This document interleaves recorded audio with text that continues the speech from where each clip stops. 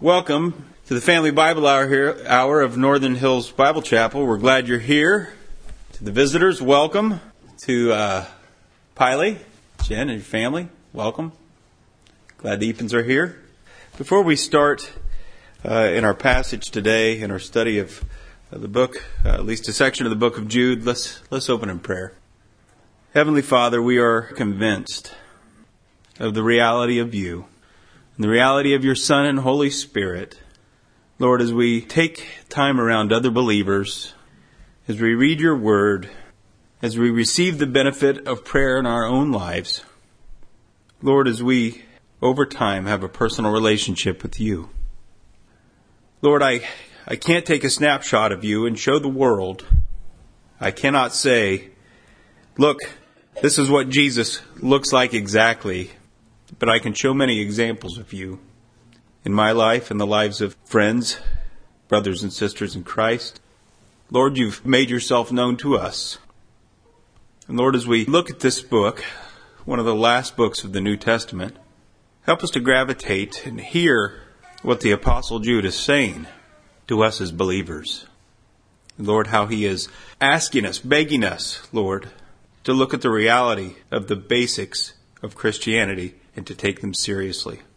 Father, we pray that this would be a time that is beneficial for believers, the believers who are exacting their faith with fear and trembling, who are living according to your statutes, who are reading your word, who are praying in the power of the Holy Spirit. Lord, we pray that it would be a time of conviction for believers amongst us who are sinning, Lord, either a little bit or off the rails, who are growing incrementally or backslidden, Lord. We pray that this passage would affect them. Father, while the passage we read is mostly for believers, if not 90% of it, there is a small portion in this passage that we'll read that is for the unbeliever. And Lord, I pray that there is at least one unbeliever here today, so that, Lord, your Holy Spirit can pressure and squeeze the heart as only you can do. Father, I pray that this time in your word will be beneficial for all of us. Thank you for the opening songs. Thank you for the moments we have together. In Jesus' name, amen. The book of Jude is written, as I said, to the believer.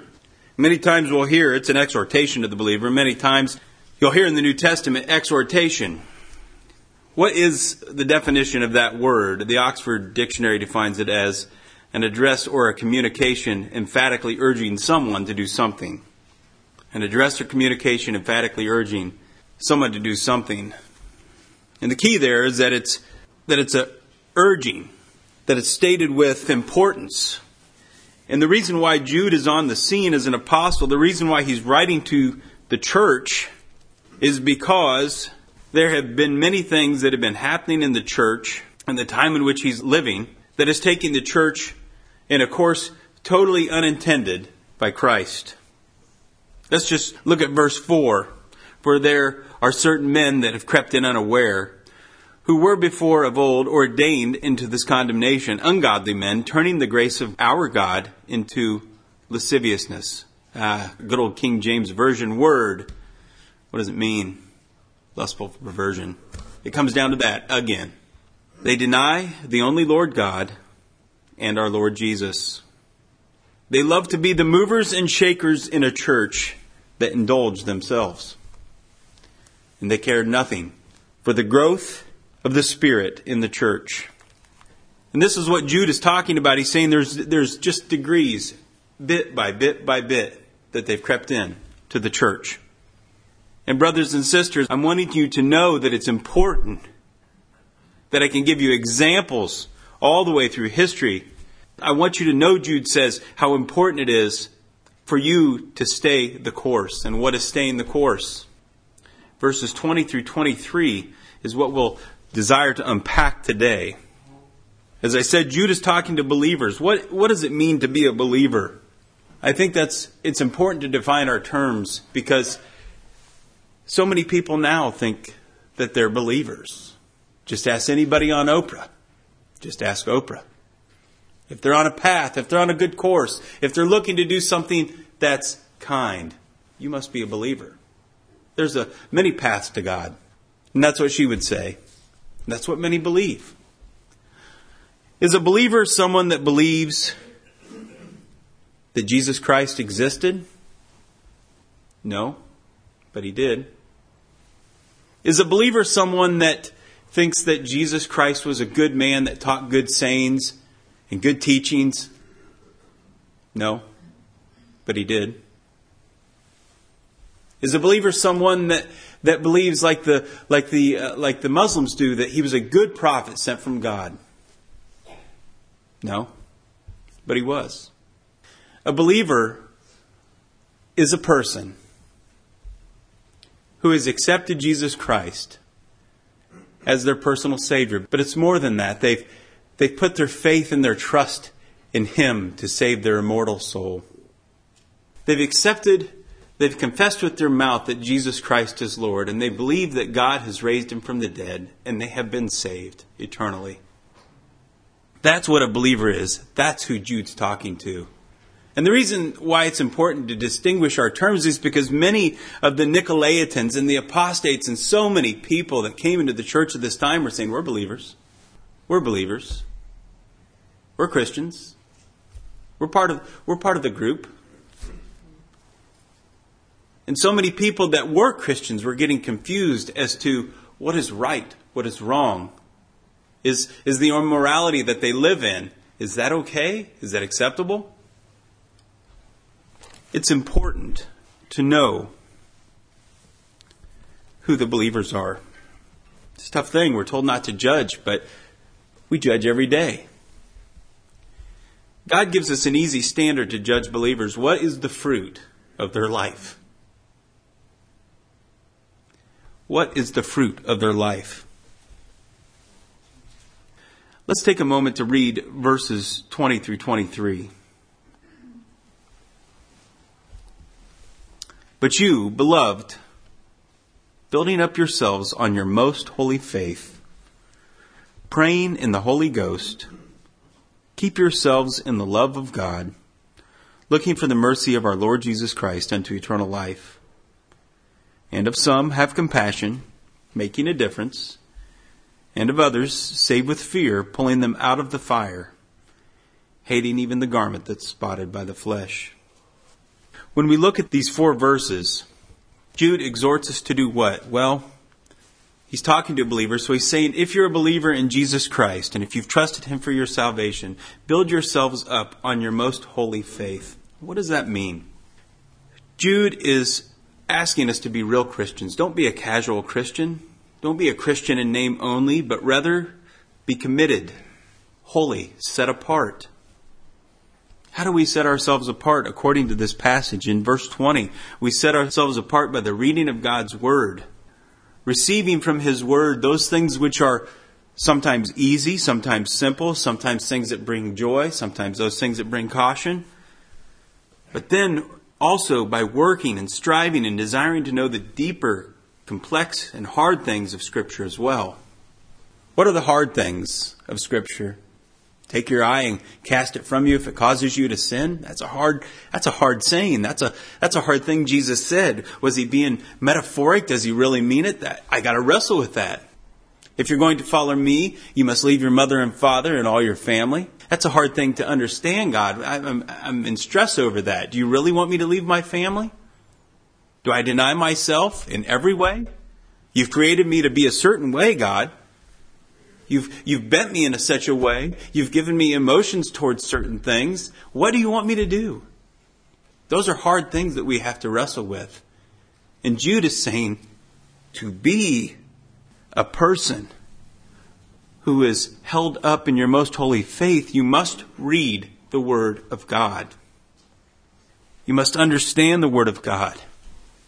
And even though you may not understand everything in the Word of God, you must wrestle with those things. You must counsel on those things with the Holy Spirit and with other believers. What does Jude want from us? In verse 20, he wants us to know the Word of God. The second thing Jude makes mention of is he wants us to pray with the power of the Holy Spirit. In my growing up, I had friends that were charismatic. And they would pray in the Holy Spirit. And they would say it just like the King James Version says it here. But we need to slow our reading down. We should pray in the Holy Spirit. We should pray with the power of the Holy Spirit, praying either God's word back to Him or praying in His will.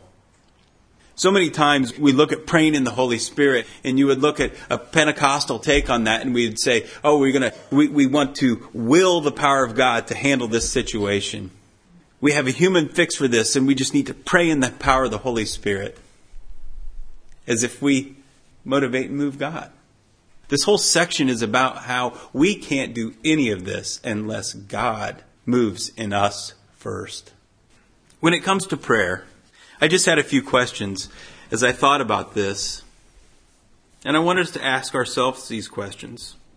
And believe me, some people in our assembly, other brothers and sisters in Christ across the nation, across the world, they're doing it right. They're doing it right. But I want you to ask yourself, as I did, ask myself, will we want to pray? Will we want to pray at all if our lives are encumbered with sin? Will we want to pray if we are not learning and we are not growing in God's Word? Will we want to pray if we're not connected to the Holy Spirit? The answer to all these questions is no. Have you wrestled with a time when you knew you should move into something that was spiritual? And I don't mean to make that sound lofty. It's as simple as being in your recliner and seeing your Bible and seeing your remote control. For me it is. Do I go to the thing that's easy? Or do I go to the thing that will bless me the most and sometimes is hard? That's just an example. I don't know what your example is. Stay studying. Stay learning from God's Word. Stay close to the Holy Spirit. That's what Jude in verse 20 is telling us to do. And I'm not doing it justice because I think there would be some exclamation points in there if Jude was saying it to us. He's probably a collected individual. But it's an exhortation, which means it's an emphatic urging that we do it. When it comes to prayer and praying in the Holy Ghost, I had thought about this because I had experienced this a few times in my life where I'd started to pray. And maybe you've experienced this too, where I've had those moments in life where I was too broken, or I was too hurt, or I was too confused over a situation. And all I could do was make a sound and breathe. And there was a lot in my heart that I wanted to share with the Lord, but I couldn't. If you would turn to Romans 8, and I want to read verses 26 and 27. I think this applies for us, and I think we should be made aware of it as believers. Romans 8, verses 26 and 27. Likewise, the Spirit also helps with our infirmities, the King James says, or our struggles. We don't know what we should pray or how we should pray, but the Spirit itself makes intercession for us with groanings which cannot be uttered. And He that searches the hearts knows what is in the mind of the Spirit, because He makes intercession for the saints according to the will of God. I've been so thankful a few times in my life when I know that the Holy Spirit has interceded in prayer for me, where I felt the warmth of His presence around me, where I know that what was so deep in my own life was handled by the Holy Spirit. Praying in the Spirit doesn't always manifest itself like that. But there's always power in prayer when we pray with the power of the Holy Spirit. Verse 21 says, keep yourselves in the love of God. And I want to pause just there. It reminds me of keeping ourselves in the love of God. As I look, I don't want to go too far ahead because it's its own message, but verse 24 now unto Him that is able to keep us from falling and present us faultless before the presence of His glory. I don't really have the ability to keep myself in the love of God. If we look at 1 John 4:10, it's clear that in those passages, It's God's love that starts first. I respond to His love in that way. I can desire in some small ways to keep myself in the love of God, but it's all God that started the process anyhow. It's God's love that gives me a shot, that gives me the ability, the chance to go ahead and try and keep myself in His love. Without that, I would not be able to do so. How do we keep ourselves in God's love? I think the prescription is clear in verses 20 and the first part of 2021, and it's summed up in a children's song many people know. Read your Bible, pray every day, and you'll grow, grow, grow. The opposite of that is forget your Bible and forget to pray, and you'll shrink, shrink, shrink. And of course, everybody knows how long that song goes on if you're familiar with it, but the encouragement is to read your Bible, pray every day, so that you will grow. Keep yourself in the love of God. Thank God. I didn't even know sometimes how I'm a Christian. Other than the fact that He reached out to me in love first. I'm amazed by that. From the start, it is God's love that keeps and secures us. I know Jude says keep yourself in the love of God, but it's God's love, His continuing love, that gives me the opportunity to do that. When we view ourselves resisting temptation, times of selfless living, being true-hearted toward our Savior, it was all because of Him. And the interesting thing is, believers, we knew it. We knew it. The second part of that verse in 21, looking for the mercy of our Lord Jesus Christ unto eternal life, being grateful and being thankful, and looking forward to our future home. Friends, it's always been a tough thing. It's been an impossible thing apart from reading your Bible and praying. It's been an impossible thing. And it's always been a tough thing. We have so much convenience in the world in which we live. We have so much at our fingertips and what seems like so much power that it's hard sometimes to look at our Savior and look at the eternity to come with Him. It makes it even harder, and there's nothing new about this, when believers nibble at the edges of the world and the world system. 1 foot in, 1 foot out. 1 foot in church, 1 foot in the world. And there's no way to balance that, because that puts us on a plateau. And there's no plateau in Christianity. There's forward and there's backslidness. There's moving forward by the reading of God's Word and praying in the Holy Spirit, or there's sin in our life that must be dealt with. Jude is saying in this passage, don't do it. Stop. Build yourselves up with the reading of God's Word. Pray in the Holy Spirit. And by that, if you are a believer that's dealing with sin in your life, you will inch toward God. And bam! He's so close that you're wearing Him. Turn to one of my favorite passages, James 4. Verse 7, let's go through verse 10. Submit yourselves therefore to God. Resist the devil and he will flee from you. Draw nigh unto God and He will draw nigh unto you. It's an old word. Come close to God and He'll come close to you. Cleanse your hands, you sinners, and purify your hearts, you double-minded. Be afflicted and mourn and weep. Let your laughter be turned to mourning and your joy to heaviness. Humble yourselves in the sight of the Lord and He will lift you up. James seems a little bit sadistic. He wants us to go through a little bit of pain. He wants us to be afflicted and mourn and weep. And He wants our laughter to be turned to mourning and our joy to heaviness. What does He really want? He wants us to be sober believers. He wants us to quit riding the fence. He wants us to look at our sin and reject it. Cleanse your hands, sinners, and purify your hearts, you double-minded. He was talking to believers. He was not talking to the unbeliever here.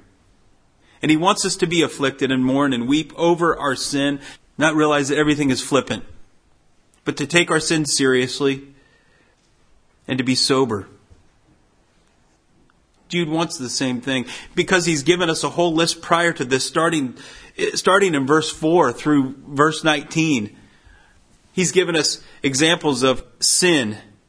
He's given us examples of sin and warning, sin and warning, sin and warning, and then sin and warning and death. Israelites, they've left Egypt. They start to grumble. And it's not just the grumbling, it's that they want to go back to Egypt. They want to go back to something that they had, sin.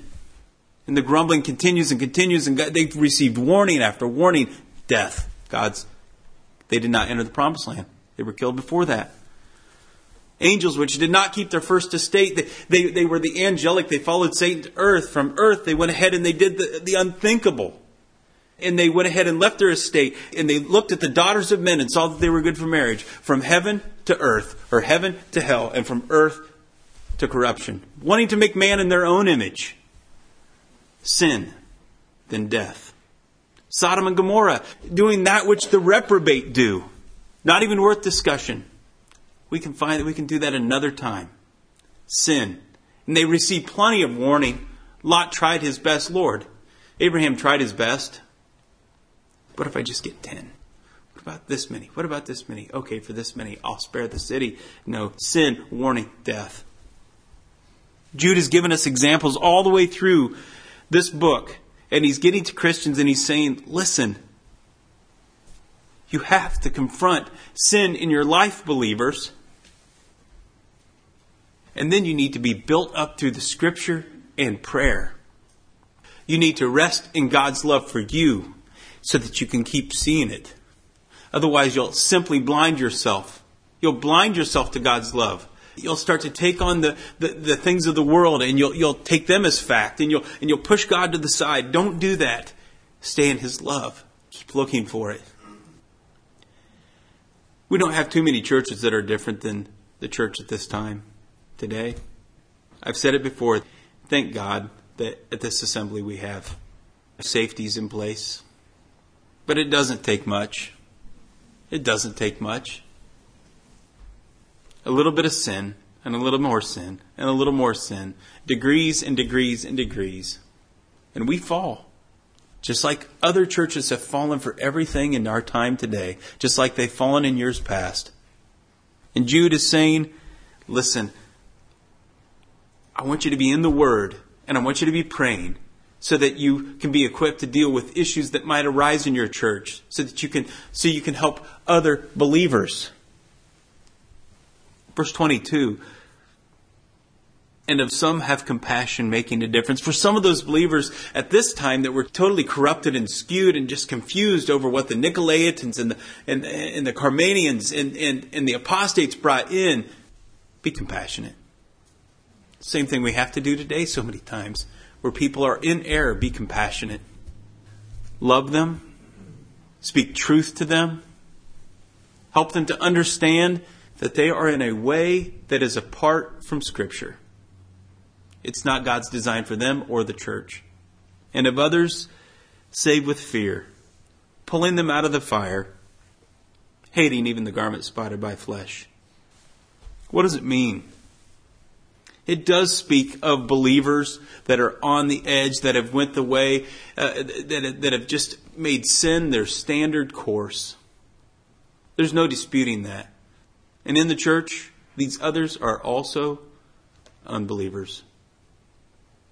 I think a case can be made just looking at lots of different commentary and trying to study things through different concordances. You can see that there are people that are so skewed, you don't know. There's no fruit. There's no fruit in this church. And it can happen in our church. It can happen with other churches. You see that there are some where we pull them out with fear. You are going down a wrong path. We can't tell if you're saved. We have no clue if you have the Holy Spirit. Make a change. Well, I'm doing okay here. I was really having trouble with bitterness, and I took that fruit and I threw it away. And I had trouble with some anger, and I dealt with that and I threw it away. And I was really jealous, and I took that fruit off the tree and I threw it away. And Jesus says, if the tree is bad, then kill it. Because it's not the fruit that will cause the problem. It's the sin underneath that causes the problem. It's not a piece of fruit that you can be proud that you said you threw away. I'm angry. I'm angry at this person. They've hurt me over and over. Deal with it in Christ. Kill the sin. Kill the root of the tree. And that's a hard saying. We don't like that. We want to water that tree. We want to see it leave once in a while. We want to say the fruit looks good for a season or two. Because we have a right to be angry. We have a right to be bitter. And we have a right to be jealous. We have a right to covet. We've got a raw deal in this life. Let me hold on to that tree of sin just a little bit. Let me love it just a little bit. Let me take the fruit and throw a piece of it away once in a while so I can feel good about my progress. And Jesus told us, believer, if you care what Jesus says in this assembly, He told us to take the tree and kill it. And look toward the tree that bears good fruit. These are hard words for believers. We should listen to them and hear them. And we should recognize our propensity for loving sin in our own life and making it no big deal. No big deal. There are things that the Bible doesn't clearly mention. We could debate over, should you be doing it? Should you not be doing it? But then there's that catch-all. We used to have that in the military. It was Article 129. If we couldn't get you on something, we definitely got you with Article 129. That you did. What is that, Sean? Conduct unbecoming? Yeah. So if you did something that we can't find that you messed up on, we got you on Article 129. Conduct unbecoming of a non-commissioned officer and officer. And then we're going to go ahead and give you non-judiciary punishment over that. And that's the thing. Here's the catch-all in God's Word. The catch-all in God's Word is, if it is sin to Him, then it is sin. If you're dealing with a struggle in your own heart over something, and God's Word doesn't specifically cover it, to you it's sin. God's convicting you about it. Why does Jude care so much? His brother was Jesus.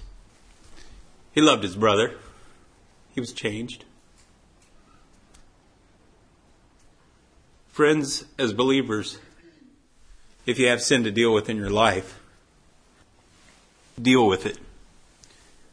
To the unbeliever, and I've prayed that there would be at least one unbeliever here, know this, that the Holy Spirit takes an opportunity, and He doesn't take it for the rest of your life or when it's convenient for you. He takes it when it's inconvenient for you and when your mind has the ability to recognize your sin. I remember for me, it was pressure. I can't speak for everybody, but I knew I was a sinner. And I just knew. As a 5-year-old kid, I was bad. And through the years, I've doubted that. And I've said, I got saved at an early age. What did God save me from? Don't ever say that. Because I've been through plenty of junk in the years later that I put myself through to try to validate what God saved me from. It's not worth it. If you're an unbeliever, don't look at the Bible. It's unsophisticated, not scientific, not complete, contradictory. Study it a little bit. Know it for yourself. It has depths unplumbable. If you feel a tug of the Holy Spirit on your heart, answer that call. Recognize that you are lost without Him, that this Word is true. It's been true for millennia. It'll always be true because it's the Word of the living God. Hating even the garment spotted by the flesh. For those of us who endeavor to have righteousness in our assembly, starting with ourselves, heed verse 20 in reading God's Word and praying in the power of the Holy Spirit, desiring to live righteously and recognizing that it's God that allows us to go ahead. And as verse 21 says, keep ourselves in the love of God. It's because of Him that we have the opportunity to do that. Let's close in a word of prayer. Heavenly Father, we thank You for Jude's strong words to our churches, our assemblies. Father, he cared for the church because he had met You. You'd given him the prescription. You placed eternity in his heart, and he knew exactly what the church should be. It was not that. And he wanted to make Christians aware of what it took to stand in such difficult times with so many apostates, so many deceivers, Lord. He wanted to give us a small prescription of what it took to win the battle against the world, the flesh, and the devil. And here he's done it in 4 verses. He's given us instruction of what it takes. It's a fundamental thing in the Christian faith, Lord. It's the basics. Read the Bible. Learn what you can learn. Strive to understand the things that are difficult. Connect with others. Find who's struggling. As you're in the love of Christ, work and desire to go ahead and bring those who are struggling on. Where discipline is needed, provide discipline. Where strength is needed, give strength. Where love is needed, give love. But bring them on and reach out to the unbeliever and let them know that their life is lost, that they may do things that are good for social standing today, but eternally it means nothing. Their life is lost if it's not in Christ Jesus and He is not in them. Father, we thank you for this small, short book that delivers so much power for our daily life. Father, if there is sin that believers are dealing with, help them, Lord, help us. To not only lay that on the altar, Father, but to get in your word and be convinced and convicted by your word so that we may shun evil, that we may push aside sin in our life with the strength and the power of your Holy Spirit. In Jesus' name, amen.